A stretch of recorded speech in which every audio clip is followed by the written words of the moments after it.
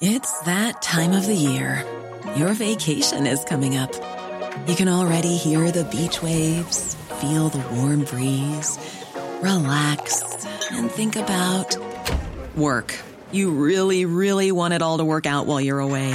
Monday.com gives you and the team that peace of mind. When all work is on one platform and everyone's in sync, things just flow. Wherever you are, tap the banner to go to Monday.com.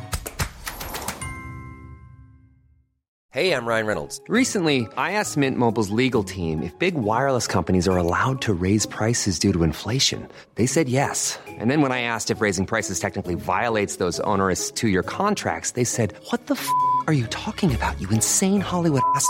So to recap, we're cutting the price of Mint Unlimited from $30 a month to just $15 a month. Give it a try at mintmobile.com/switch. $45 up front for 3 months plus taxes and fees. Promo rate for new customers for limited time. Unlimited more than 40 gigabytes per month. Slows full terms at mintmobile.com.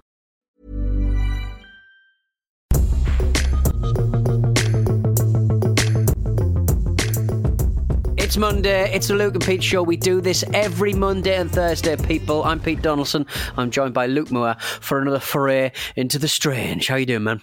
Pretty good. What's going on? How's it going, everyone?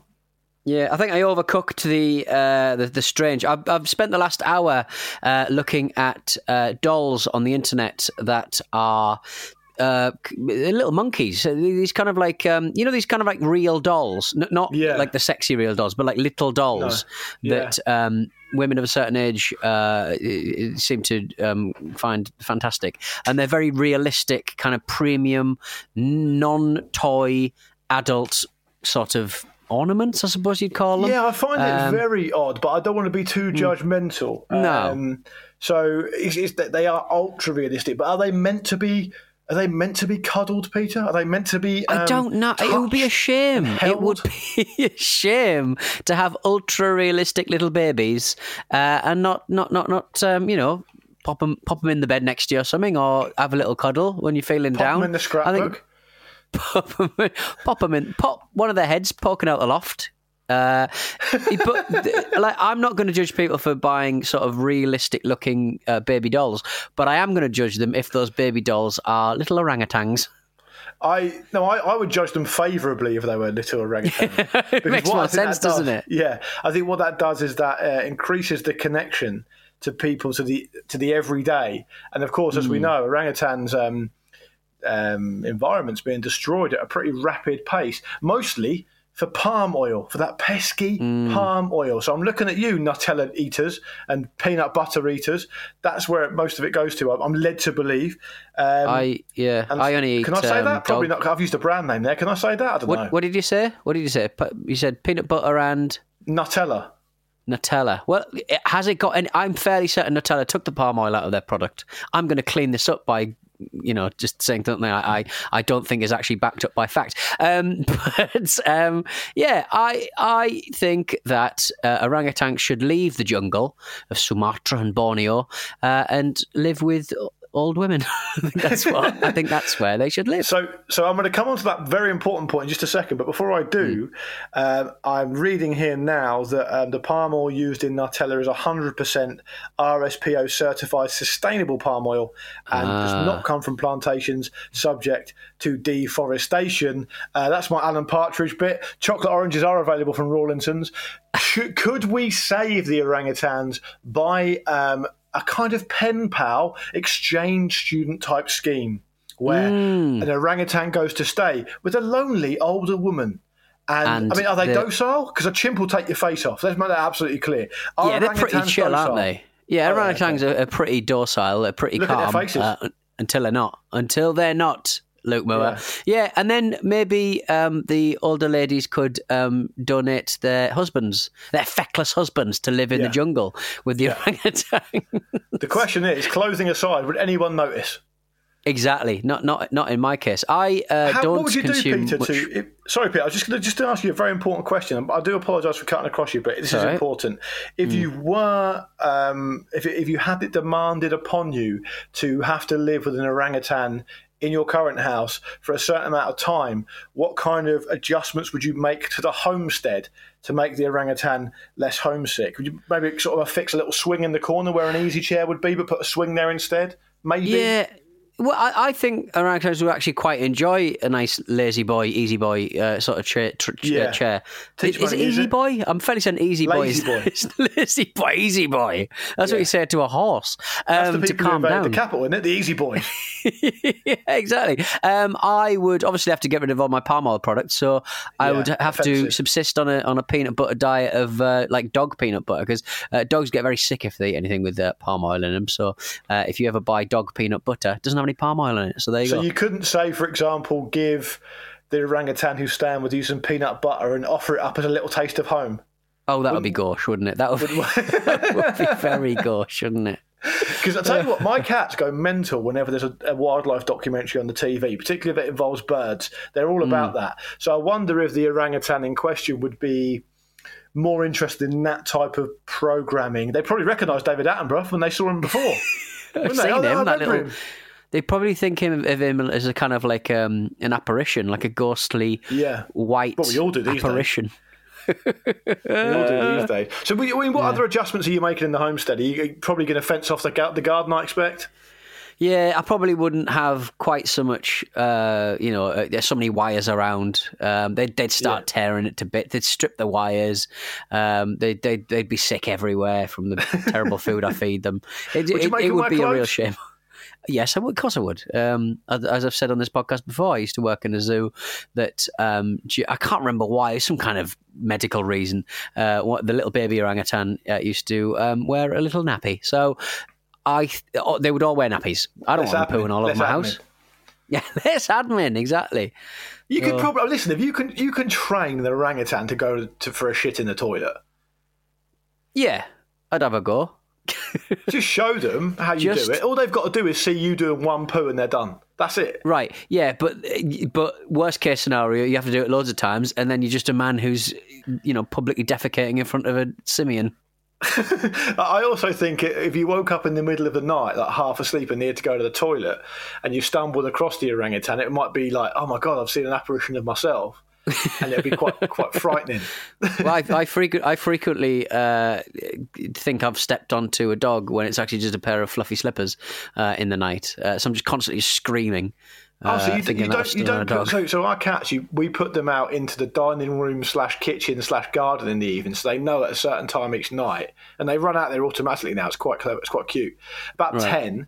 I give them some food to sustain them through the night hours and shut the dining room door, and they don't scratch to come in or anything. They're used to it. So, but you don't. Right. So you don't section off the house with your two dogs that you've got access to. No, I think the two dogs have access to. One of the dogs likes to hide under things, and the other dog, the older dog, will just lie on the bed. And you can so. This is the dance we do every night. Right. My partner will be in bed, and next to her will be the dog, the older dog, who decides, and he'll always be sleeping on my pillow. And for a hay fever / for an asthmatic who's allergic to dogs, it's a nightmare. But I know if push comes to shove, what decision would be made if I kicked up a fuss. So I carefully pick him up, and he growls at me, and I go, Buckley, calm it down, because look, you can't sleep on my pillow. What if I rolled over and squished you? That will be awful. So you go down the bottom of the bed, and he's free to do what he wants down there. Just within reason. Just stay away from my eyes with your fur.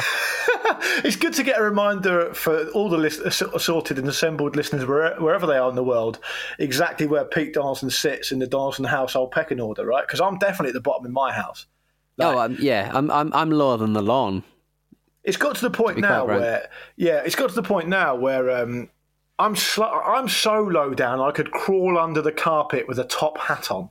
That's how low down I am. But it's got to the point now where one of my cats, so I've got two, right? One's really stupid to the point of where he can't even remember where his food bowl is, and he meows for food, and I have to pick him up and put him in front of the food bowl, right?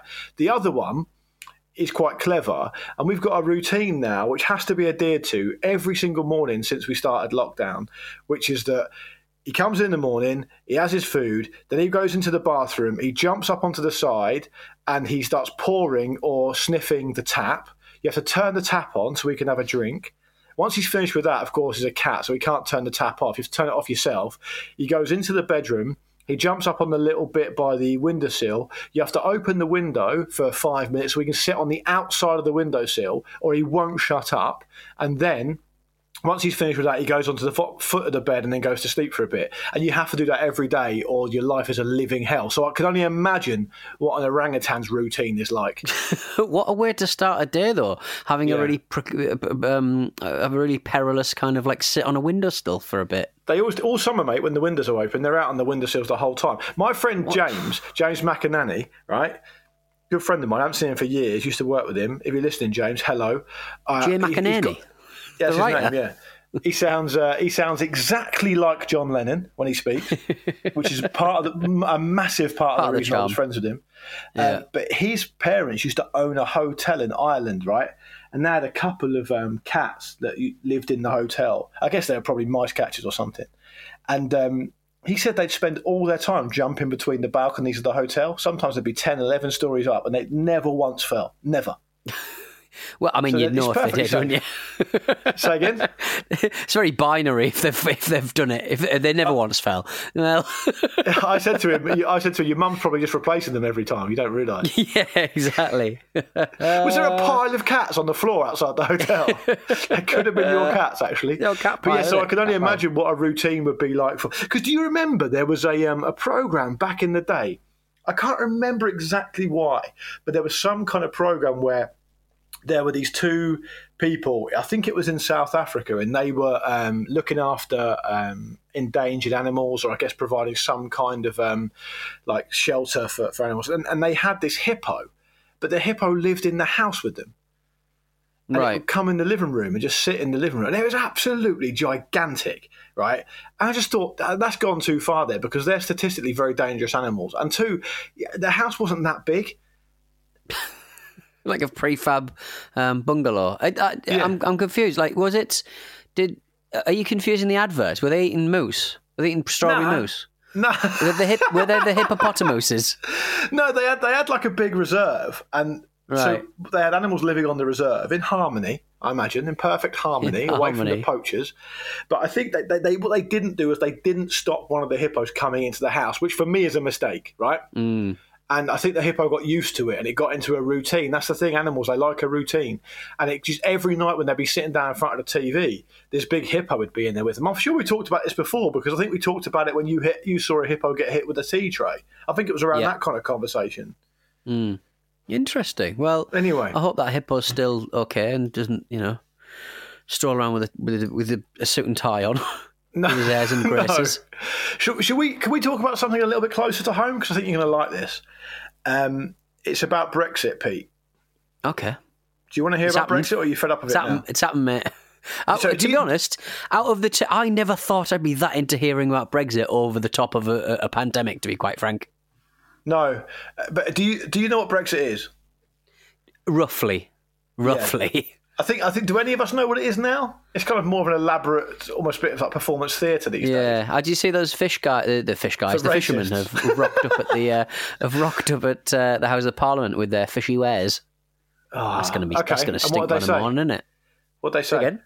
They just sort of rock. There's just a load of lorries, fish lorries, outside the House of Parliament. I don't know. I hope they're just going to start dropping fish all over Parliament Square. That would be freaking great. It's mad to me. Around. This has been pointed out before by cleverer and finer minds than mine, of which there are many. But it's mad to me how passionate people can get about British fish, but not about British people. Or any people, really. You tell some absolute penis in the House of Commons, probably going to be a Tory, that some Frenchman once took a single fish out of a British fisherman's net, and they will have a heart attack. Right? You tell that same person that 50 people of various different nationalities sank in the Channel in a very, very inadequate dinghy. They don't give a shit. Mm-hmm. It's mad. No. It's absolutely mental to me. The fish will be British and the fish will be happier. Yeah. As Mogg said. That was old Rees Mogg, wasn't it? Yeah. I bet he likes fish. I'd love to give him a Chinese burn. I wouldn't be just a quick Chinese burn because I think it's a language he would understand. I'd like to smash his glasses. Like not because I know how annoying. If anyone picks up if I leave my glasses down and I say, "Can you pass me your glasses?" and most people will just grab them by the lens. Now that boils my piss. I mean, chronic. I mean, just pass me them by the legs. Now I've got to clean those, haven't I? Don't touch the lens of any glasses, whether they're spectacles for seeing with or whether they're sunglasses. It annoys me when people put your sunglasses down lens first down. Oh, you're scratching nasty. There. There's all sorts of microfibers going on that are going to scratch that there, and that puts my teeth on edge. But speaking of that, Pete, my wife and I had a little disagreement the other week, and she called me Larry David for it. But I think she's in the wrong, so maybe you can rule. I kind of know which way this is going to go. I'm glad this show's descended into airing grievances from relationships. Well, I'm getting more and more like Larry David every week, so I've been getting used to it. So. My wife says I've got a reputation of being bad with sunglasses, as in losing them, not looking after them, etc., which probably is true. And I'm sure that many people listening will recognise that kind of behaviour, right? Yeah. Some people I know refuse to buy expensive sunglasses because they last about 5 minutes. I know that. But when my wife was going through the list of sunglasses that I had lost or not looked after, she included the pair of sunglasses that were in the backpack that I had stolen, right? And I was saying that shouldn't count in the list because that's not my fault, right? But she was saying but it's part of a wider pattern. Yeah, I think it fleshes out the character. If you want to see it stricken for the record, fine. That's up to you as a defence. But I think that's a character statement for me. I mean, that's pathetic, Paul. You're just more scared of me than you are of me. That's understandable. She's of Italian extraction, as you said before. She beat me up. I do sort of think that if someone was coming to this show, the way that you speak about me and I speak about you, they would sort of go, well, Pete's probably the one who's lost a computer, a mobile phone in recent times. And it's not. It's actually Luke Moore who's lost all of those things. So I would say, you're more of a victim of crime than careless, I would say, though. It's got to the point. People want to hurt you. It is part of a kind of wider narrative. Like these days, it does take me much longer to leave the house because it takes me ages to work out what I need to take with me and whether I've got it. Especially when you've got to factor in things like masks and everything. Now, the amount of times now I've gone for a run because that's the only thing you can do: go for a walk or a run. And Mimi said, "Oh, get something from the shop on the way back." And I've remembered my mask and I've remembered my phone so I can listen to music or a podcast when I'm running. And I've forgotten my debit card.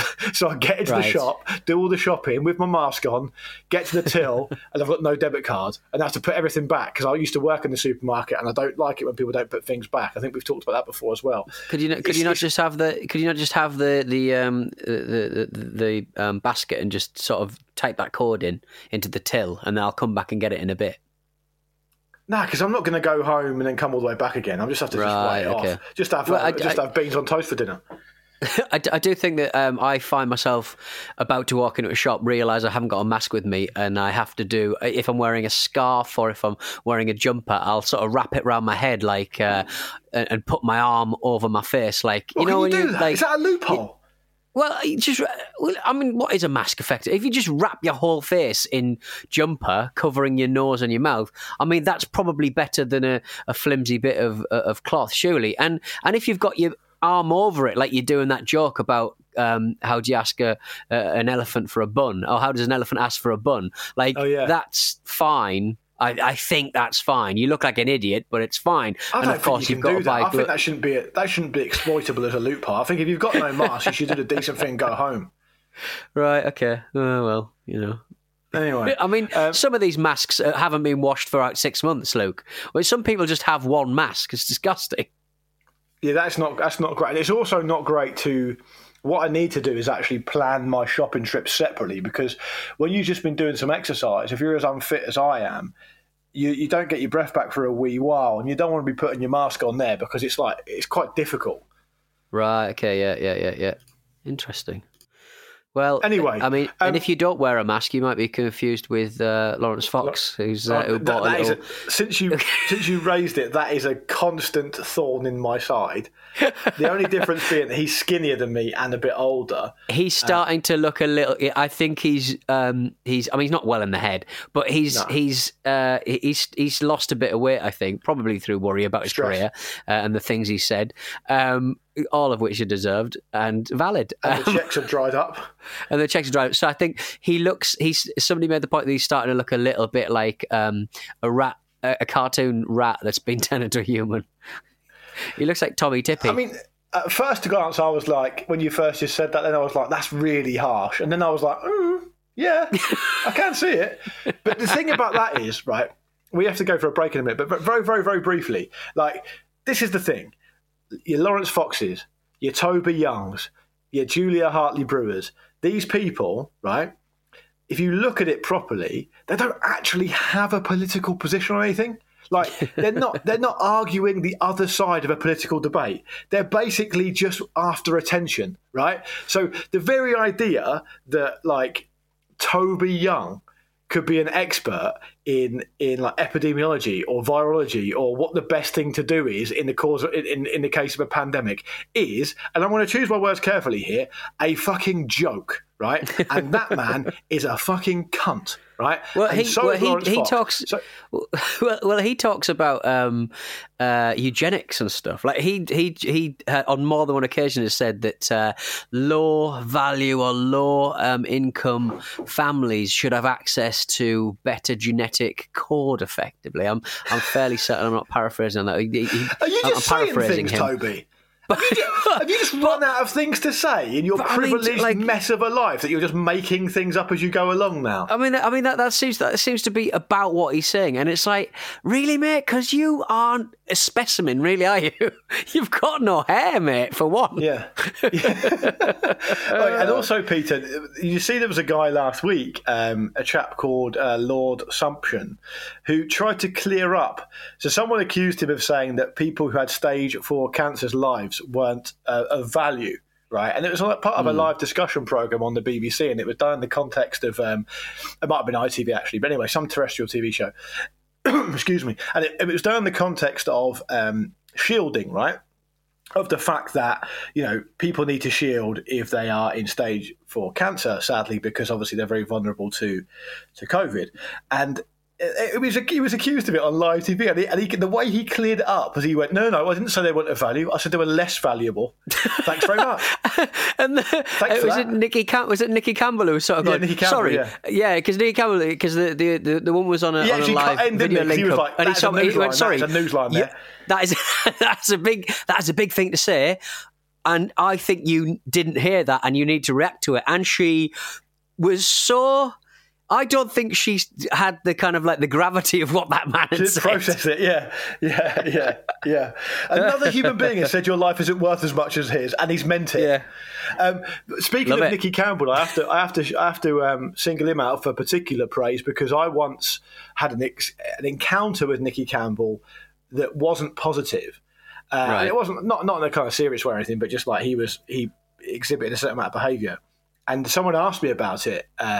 On Twitter, and so I just replied saying, "Oh, this is what happened," and you can find it. It's not massively exciting, and he saw my tweet, and he I don't know, he must have just been searching for his name or something. I don't know why, but this is years ago when people probably did that a bit more on Twitter, and he sought me out and he tweeted me, and he said, I don't remember the incident, but I was probably having a bad day, and I tried to be as polite and as respectful as I can, so I'm really sorry about that, and I hope you won't hold it against me. And I was like, all right, yeah, of course, no worries. That's really nice. What a nice fella.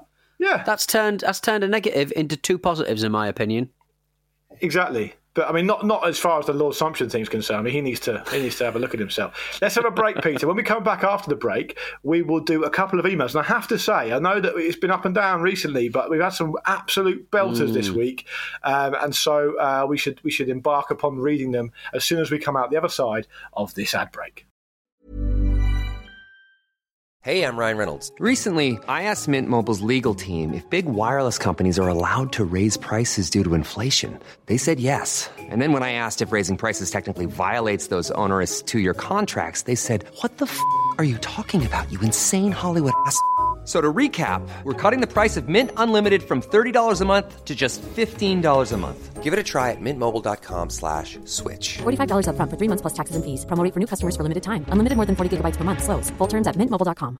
Mother's Day is around the corner. Find the perfect gift for the mom in your life with a stunning piece of jewelry from Blue Nile. From timeless pearls to dazzling gemstones, Blue Nile has something she'll adore. Need it fast? Most items can ship overnight. Plus, enjoy guaranteed free shipping and returns. Don't miss our special Mother's Day deals. Save big on the season's most beautiful trends. For a limited time, get up to 50% off by going to BlueNile.com.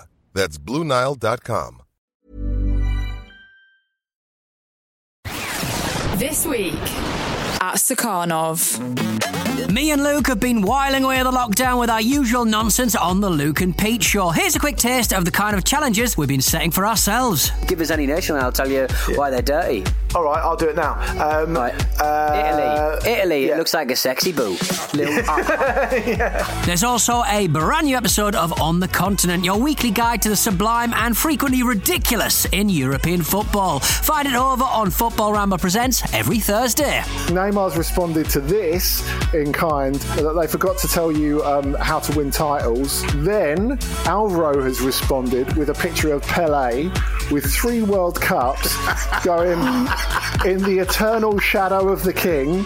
This reminds me of Stormzy and Wiley, the spots that they have. All that and a whole lot more at Stakhanov.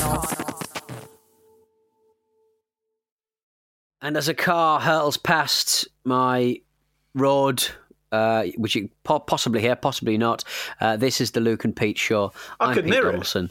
Oh, well, never mind. Well, you said there was a Not man someone stealing your scooter, having a is it? really loud conversation next to your house. You could hear someone else, and we said we couldn't hear it. So we're all right. It's good. We're all right. It's a good story, Pete. Nice one, mate.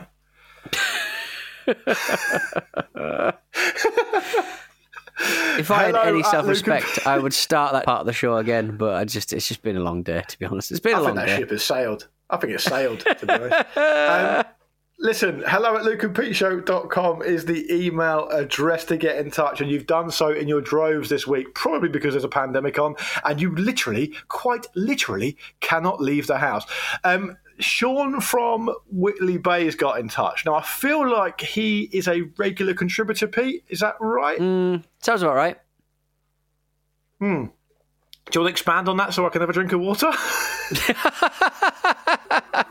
I thought you were launching into the message, to be quite frank. Thank you very much. I am now. He says, all right, my little lovelies. On Monday's show last week, Luke asserted that the RAF, the Royal Air Force, are the campest of the armed forces. Do you remember that, Pete? I do, yes. I think I was thinking about the uniforms, the moustaches, the clipped kind of way of speaking. Yeah. He says, Luke, I know you're from a naval town, so this may come as a shock, but the campus force is clearly the Navy. Yes. Exhibit A. Those delightful outfits, complete with bell-bottoms, neckerchiefs, and those adorable daft little hats. Exhibit B. The existence of Camp Disco Classic in the Navy by the village people. Correct. Yes. Exhibit C. The phrase "Hello Sailor," said in a Larry Grayson voice that was frequently used on TV in the 70s and the 80s. The RAF might be full of fancy dans and posh boys with accents as clipped as their neat moustaches, but the Navy wins hands down for camp aesthetic. Even that lad from the advert that was born in Blythe but made in the Royal Navy would have to admit that. Much love, Sean from Whitley Bay. And Pete, before I bring you in, I'm going to have to say Sean makes a very compelling case. And it's lovely to hear about the I was born in Blythe Royal Navy advert, because I think I once went for that advert and obviously didn't get the voiceover because I'm not from Blythe. Expand on that. I think I went for the car. Actually, it was either Blythe or Carlisle. I think it might have been Carlisle, because Carlisle people kind of speak the same as people from Teesside. It's a really weird quirk. We have the same vernacular and kind of. I don't even know where Blythe is. Blythe's sort of up north of Newcastle, I do believe. Blythe Spartans. Right. Remember Blythe Spartans. Yeah, I know the name of the football team. Yeah, well, that's all you need, isn't it? Football helps with geography. If you're going to rank so I think in America they include the Coast Guard as a service as well, but I don't think we do here. So yeah, I think it's probably just part of the Navy here, or the Merchant Navy or something. But if you were going to rank the British services in order of campness, what are you saying? Fireman. That's not a service. I mean the armed forces. Well, what? So if you can have Coast Guard, I mean, like, I don't think we can have the Coast Guard in the UK. I think you can just have Navy, RAF and Army, I think. Well, then you're narrowing our choices, aren't you? I mean, the Army's so kind of like, there's different kinds, isn't there? Hanging out in a big tank with someone else. I don't know, like just waiting in a tank for ages. Is that particularly camp? I don't really know. Or, depends who's in there with you, I think. Putting like camouflage makeup on and hiding in a sewer, like in the adverts. I'm just going off the adverts. Tank, sewer. That's the Marines. That's not even the Army. It's like Marines. Can I just say, sitting in a tank, minding your own business, with your head poking at the top, having a look around, perhaps doing a crossword, not camp. Being in a tank, being in the tank with the lid closed, putting makeup on with Freddie Mercury, camp. Right. What if you're in a... Right. Remember the video for Ready or Not by the Fugees? They're in a tank, right? The three of them in a tank. Is it Praz? Who's the guy who was in the Fugees? It was... Praz Michelle you're thinking of, or Wyclef maybe? Are they both... I know Wyclef was. Was Praz in the Fugees? I don't actually know. Either way, three of them are in the tank. What if the lady Fuji leaves? If and one of them's got a feather duster. Why would he have a feather duster? If she leaves... Did a bit of tidying up, did a bit of dusting. They need dusting. They're tanks. They still need to be dusted. If she leaves, does it get camper? I don't know. I just don't know. I just think you would be able to cut the atmosphere with a knife. All right, okay. In a tank, your head poking at the top, and you go to fire your gun, but when you pull the trigger, a little feather duster pokes out the end. More camp. And it goes like that. More camp. So I think any service is a little bit camp, a little bit macho, and we salute our brave boys in the field. What about fire? You said the fire service. What were you going to say about the fire service? Just lifting people around, innit? And they've got a pole. And helmets. And they've got a pole for dancing. And they spray a hose. Exactly. Yeah. Exactly. All right. So anyway, I hope we cleared that up for you, Sean. Peter, what have you got an email lined up there? I've got an email lined up there. Let me just go into... I haven't actually... Well, I did have... lined up, is it? Yeah, I'll press on. Who do you think's more camp out, you and me? I would say you. No, because I'm... you can only be camp if you are also macho at the same time. But I don't have a macho bone in my body. So my direction is macho-ness, your direction is campness. Hello to David, Pilot Dave. Denver Airport and parachutes on passenger jets.